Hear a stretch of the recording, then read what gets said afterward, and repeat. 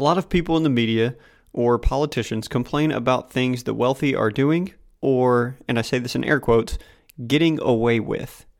And when I hear some of the things complained about, my thought goes to, it's a financial literacy problem. Because I remember not knowing certain things and really just not knowing the rule book in this game of life. But the more I've studied and learned to play the game, the less I complain at those winning the game. So with this episode, let's look at 3 things that those with money vision don't complain about.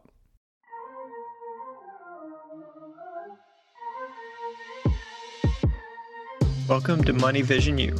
In this podcast, we are passionate about teaching the financial class you should have had in high school so you can learn how to fast track your financial freedom. If you want to learn how to make, manage, and multiply your money and see opportunities the way the wealthy do, then you came to the right place. I'm your host, Stuart Berryhill. Money Vision U, class in session.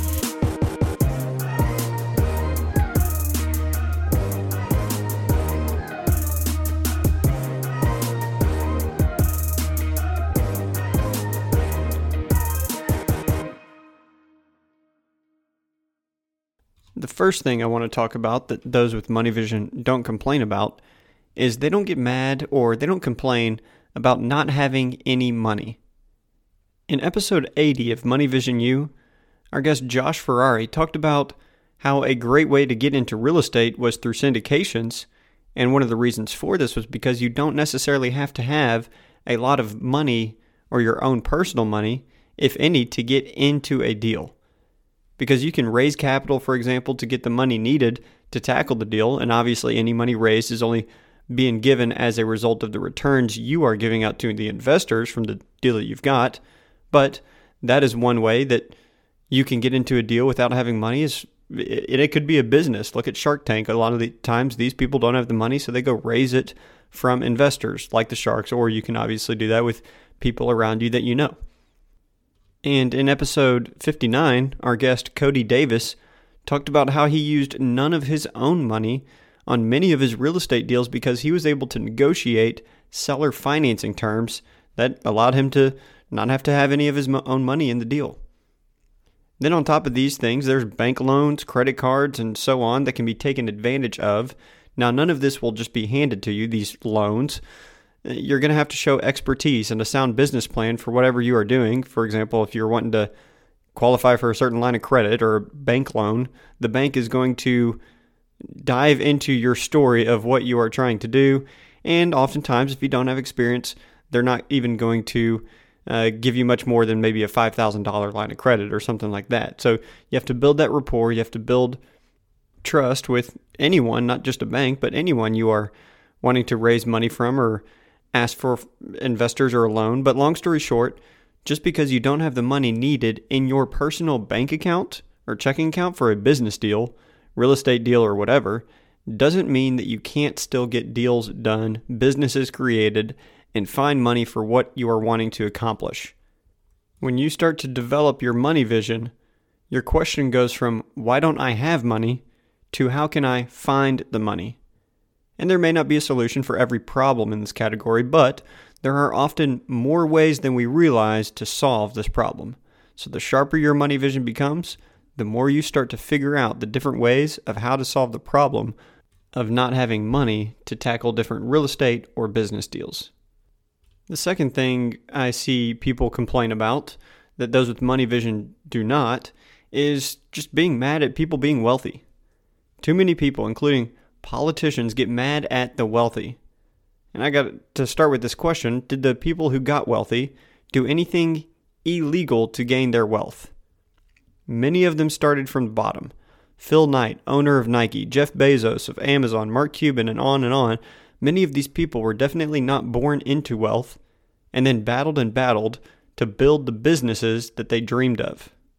Obviously, we're not talking about those doing illegal things to gain their wealth, and we're not even talking about many people that have got wealth handed down to them, because oftentimes wealth that's handed down without the knowledge, it vanishes because they don't have the financial literacy or the money vision to be able to multiply the wealth that they already have. It dies with the person who created the wealth.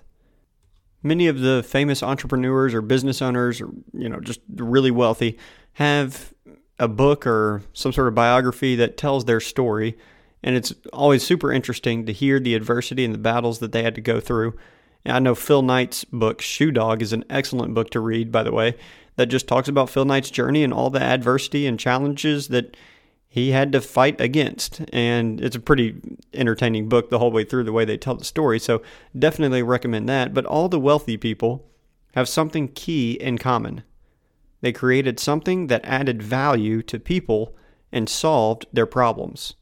If you don't do that, you don't make money.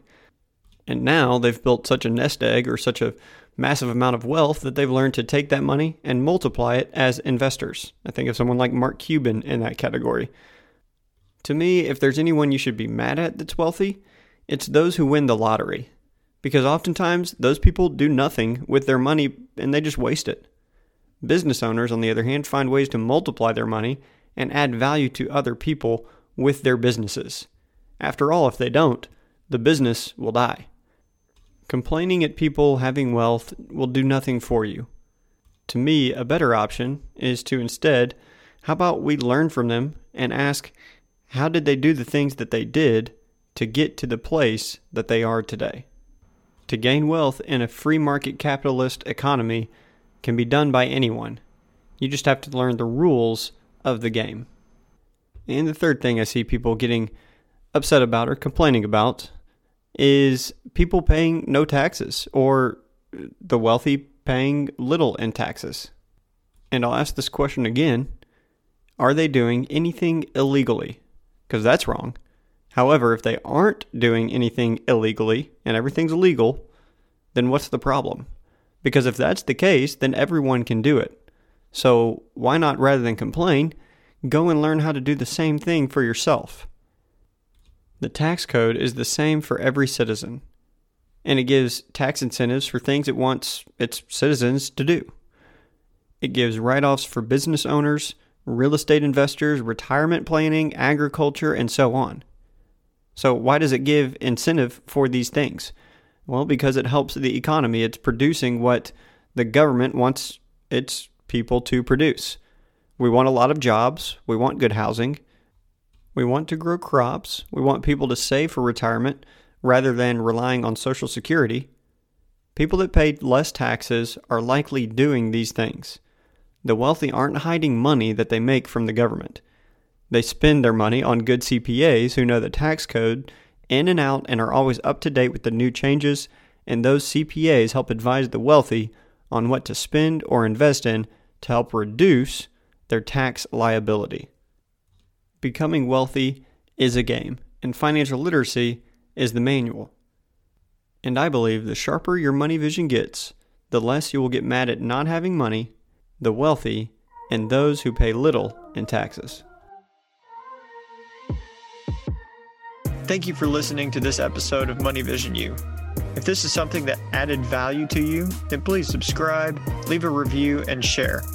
We are passionate about teaching financial literacy so you can learn to take control of your financial future.